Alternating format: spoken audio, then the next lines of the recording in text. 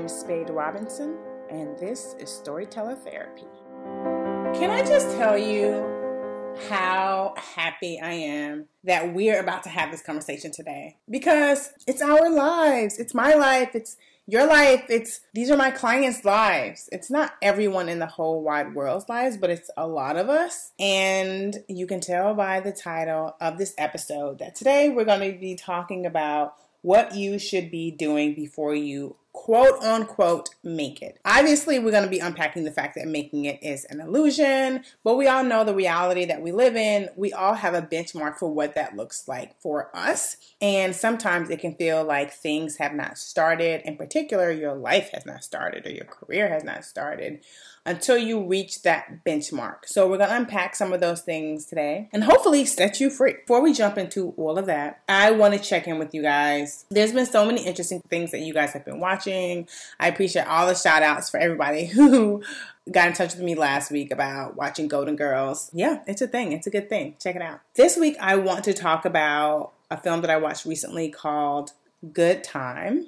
If you're not familiar with it, it's a feature fiction film directed by the brothers Benny and Josh Safdie. It's written by Ronald Bronstein and Josh Safdie, and it stars Robert Pattinson and Benny Safdie. Good Time is about a bank robber who spends the night trying to free his mentally ill brother from being sent to Rikers Island prison. It's one of those all over the course of a night thriller, very intense movies. It's an amazing, amazing performance by Robert Pattinson. Everyone's talking about it. But I think what really stood out to me about this film is how well the characters are written and portrayed. It's directed very, very well. It's just a character study. Above the look and feel of it and the thrill of watching it and how well it's put together, it's really a character study on this guy. And when we get down to his philosophy at the very end of the film, with the scene in the apartment, he's talking to another guy. There's a scene where there's this judgment coming out, and you get a sense of, it's very clear what his own personal code is. I mean, every character has a personal code, and I talk to my clients a lot about what's the personal code for your main character or your character that you're writing right now. Because when you figure out what makes them in terms of the things that they will and won't do based on their personal code, you really crafted a person. And I think sometimes if you don't have the same personal code as your character, it's difficult to really puncture that and get into that and embody that character. But it's something that you should really investigate. So when you're going towards writing your script and you're finding yourself unable to embody a character in the way that you want to, take some time and write out what you think their personal code is. What's the code that they live by or try to live by? And how does this story complicate that, illustrate that, or contradict that? If you can do that, then I think that you can get to know your characters a lot better, and therefore your script will be better. So let's jump right on into our therapy session. What you should be doing before you quote unquote make it. I think I'm going to say those quotes every single time because saying quote unquote is just really fun. This is a lot of mindset work, but I promise you it's fun mindset work. The first thing that we want to do is change the mindset around timeline.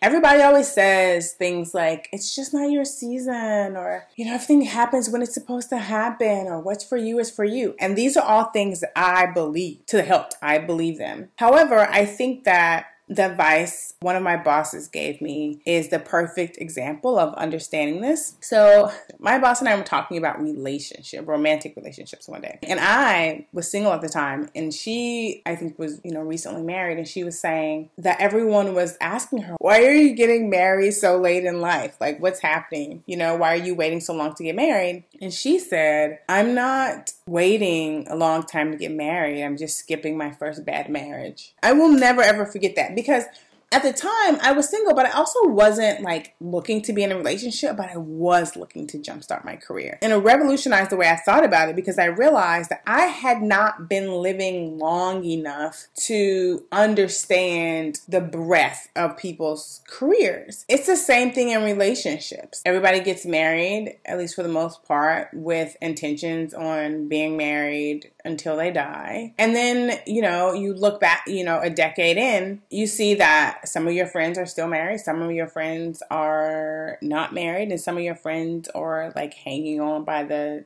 chin of their chinny chin chin. And that's just what it is. In order to create that shift around when something supposedly should be happening in your life, you really have to expand the idea of the timeline and realize that the timeline of your life and the timeline of the work that you're going to do in your life are about the same, sort of like after you become an adult. And everyone doesn't start in this business when they become an adult. Some people start much earlier. But after you become an adult, there's so many years, unless you die early, in which case then you're gone. But if you are still here, there are so many years and so many things to be done. And everything is additive. Nothing is subtractive. I don't think that's a word. But nothing takes away. Everything adds. Just like time and days. Like there are no days that go back and undo a day. That doesn't exist. The days just keep coming. Your life is the same way. Your life just keeps coming. So there's nothing that happens, even if it feels that way, that takes away something else. The only thing that can happen in your life is that your experiences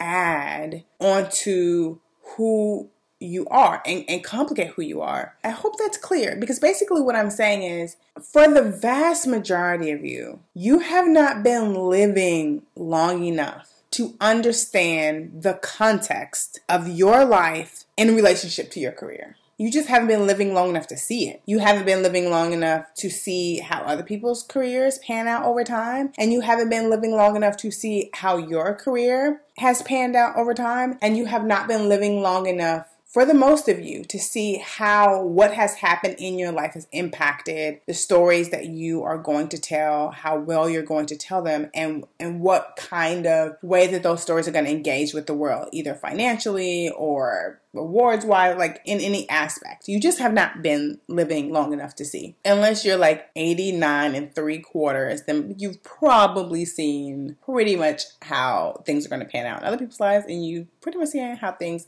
have panned out in your life up to that point, with the vast majority of those things having already happened. But if you're not in that place, then allow yourself to realize that you just don't know.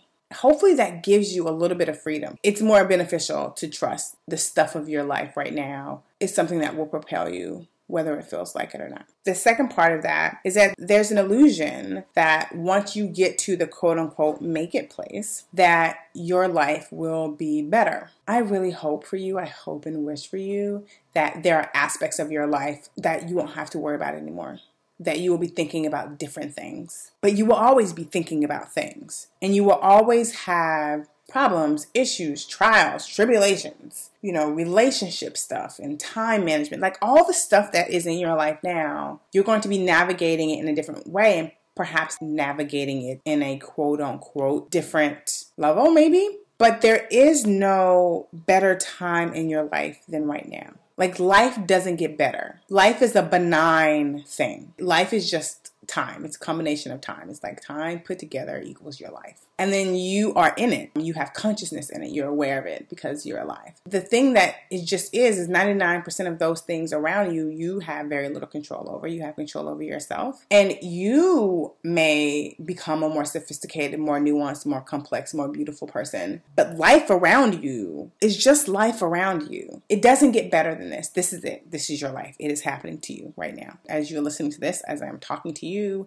it is happening. And if you cannot learn to be content here, then there is no magical place where you will then be content. It does not work that way, because whenever you get there, you're still going to be you. You're not going to divorce yourself and then show up as another person. And you will be with you. You have to take you wherever you go. And if you're a person who has not figured out contentment with your life, then you will be that same person there. I know it doesn't feel like it, does it? It sounds like, yeah. But me at $1 million is a lot more content. That's an illusion. Ask people with $1 million. They will tell you. It can seem sad, but don't fall for that. The truth is that if it doesn't get any better than where it is right now, then I better learn how to love this. How to love this. how to love this, how to love me in this. Which brings us to the next point. Maintain your relationships. Success is relative to how you think it will make you feel. Meaning, part of the reason why you have put your life on hold or put your emotional life on hold, or you're like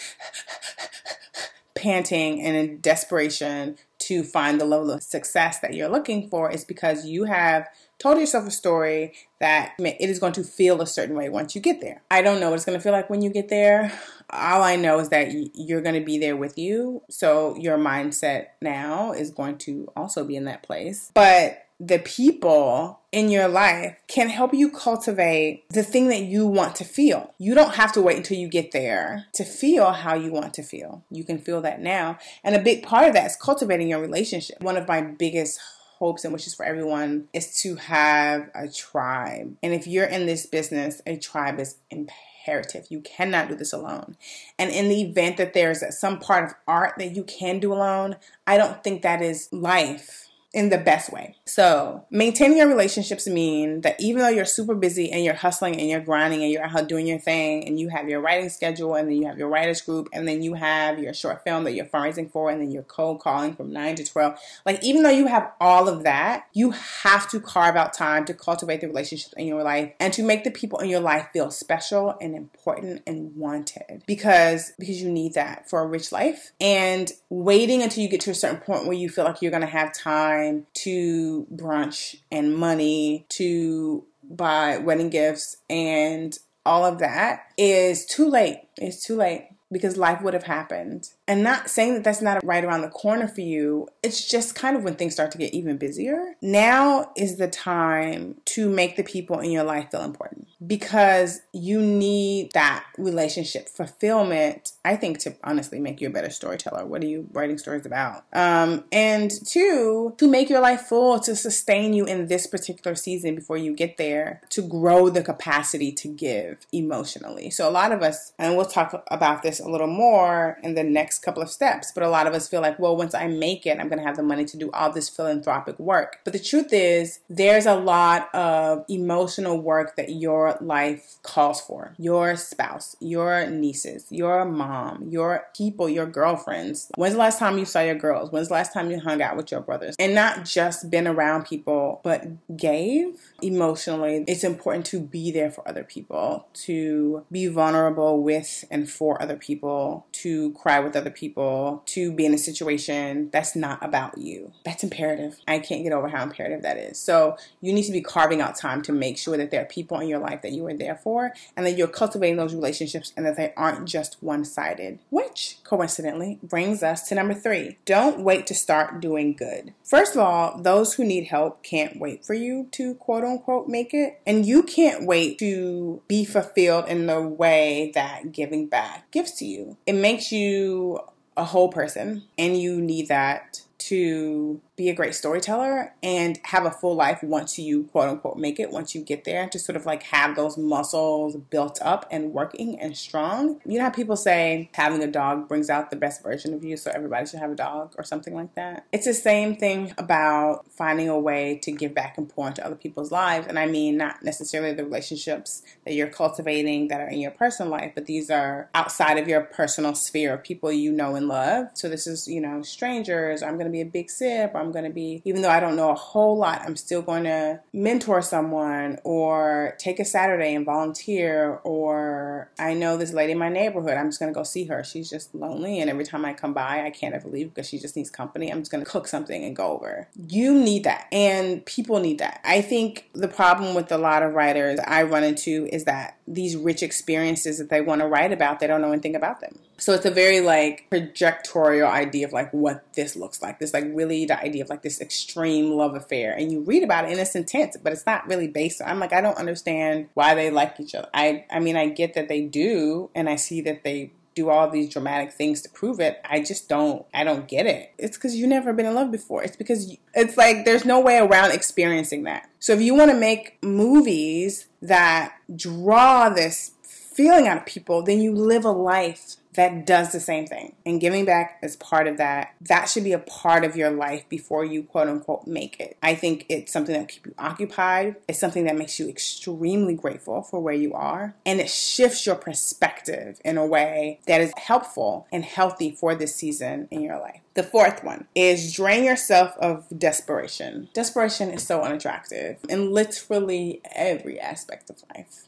It's unattractive. Once you drain yourself of desperation, it's something that helps you make better decisions once you get to this quote unquote made it phase. Essentially, the entire thing is something that convinces you of your own unworthiness. And we feel that like feeling because we've bought into the fact that we aren't worthy enough. And so this needs to happen now, so that no one will notice how not dope I am. It's weird because we don't think of it that way. We're just like, I deserve to be here and I need to call this person so I can pick their brain and have this lunch with this person. If I could just get close to this person that could hear my project. And it puts you in the thing where you're looking for somebody to buy this concept. But the truth is that you have so much to offer. You are so amazing. You are so dope. You are so smart. You're so creative. You're interesting and you're quirky and you're a little off and you're just awesome. When you shift that dynamic, it's something that people pick up on and either turns them off or people who are not right. It makes them want to take advantage. And then that kind of thing sours you and makes you feel even more.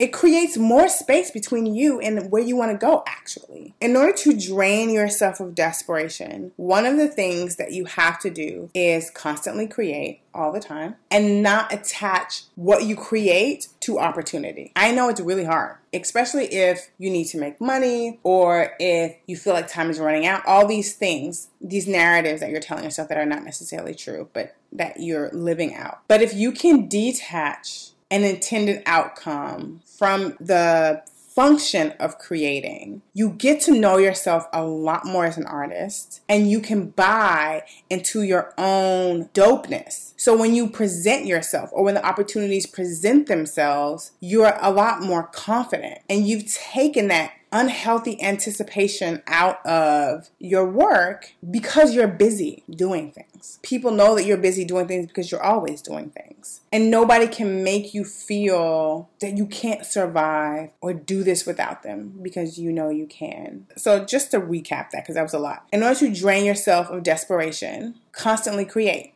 and detach what that thing absolutely has to do in the world in order for this to be worth it. It's worth it because you're worth it, because self-discovery is worth it, because art in itself is worth it, because experiences of working with your friends and meeting somebody you really vibe with and working together over and over, all of that is worth it. And I promise all of that is useful and beneficial in both your life and your career. It's just that if you haven't seen that come to fruition yet, then you have not been living long enough for your story to see that come to pass. Which brings us to the last step, which is to believe in your genius. This helps you not to compromise artistically and in other ways, so when you do, quote unquote, make it, your work will be stronger and distinctive. So this is not about the whole like, oh, well, if you believe in your genius, you won't sleep with this person. I mean, I guess, I guess that goes without saying at this point. If that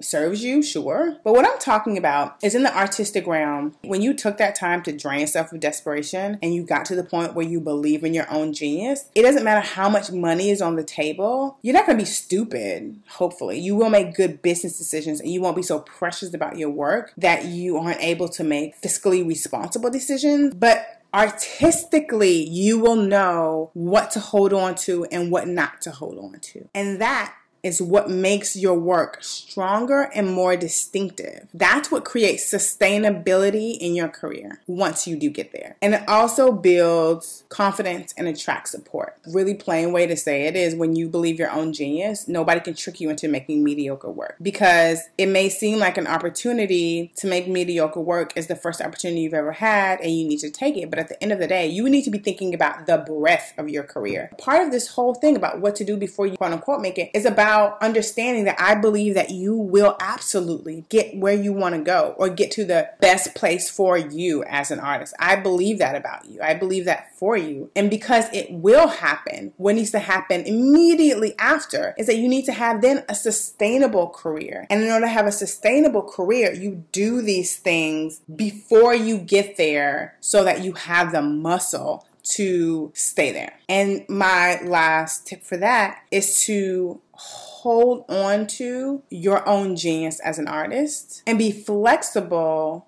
and be collaborative, but uncompromising when it comes to your artistic integrity. Because being distinctive is what creates sustainability in your career. And you need to have that and know that before you sort of hit that stage that we are all talking about. So hopefully now you are willing to relinquish and let go of the idea of there being a quote unquote made it, because you know that there's an entire lifetime of work that you are creating now and you're going to be creating, in terms of passing that place on the timeline that you've had in mind for a very long time. Going through these steps will hopefully prepare you in a way that once you arrive and as you're passing that place, you are confident and comfortable and lead a very full life and have the support that you need and have the love and respect for yourself that you need in order to sustain your career and just be a happy person, which I think is the goal. I think that's why we desire the success. We believe it will make us happy. But again, that's not something you have to wait for. And then once you do get to this quote unquote made it place, it's something that you will be able to sustain and keep. So with that said, I want to just give you a short update. This will not be happening for a long time. This is for limited time only, but I am still taking screenwriters for the mini consultations. I will leave the link in the show notes so you can register for that mini consultation. Essentially what it is a 20-minute phone call where we get on the phone and we talk about your project and where you are in your process. And you talk about your story and what is holding you back potentially and making the most compelling version of that story. And with that, I will come up with some things that I think will support you moving forward.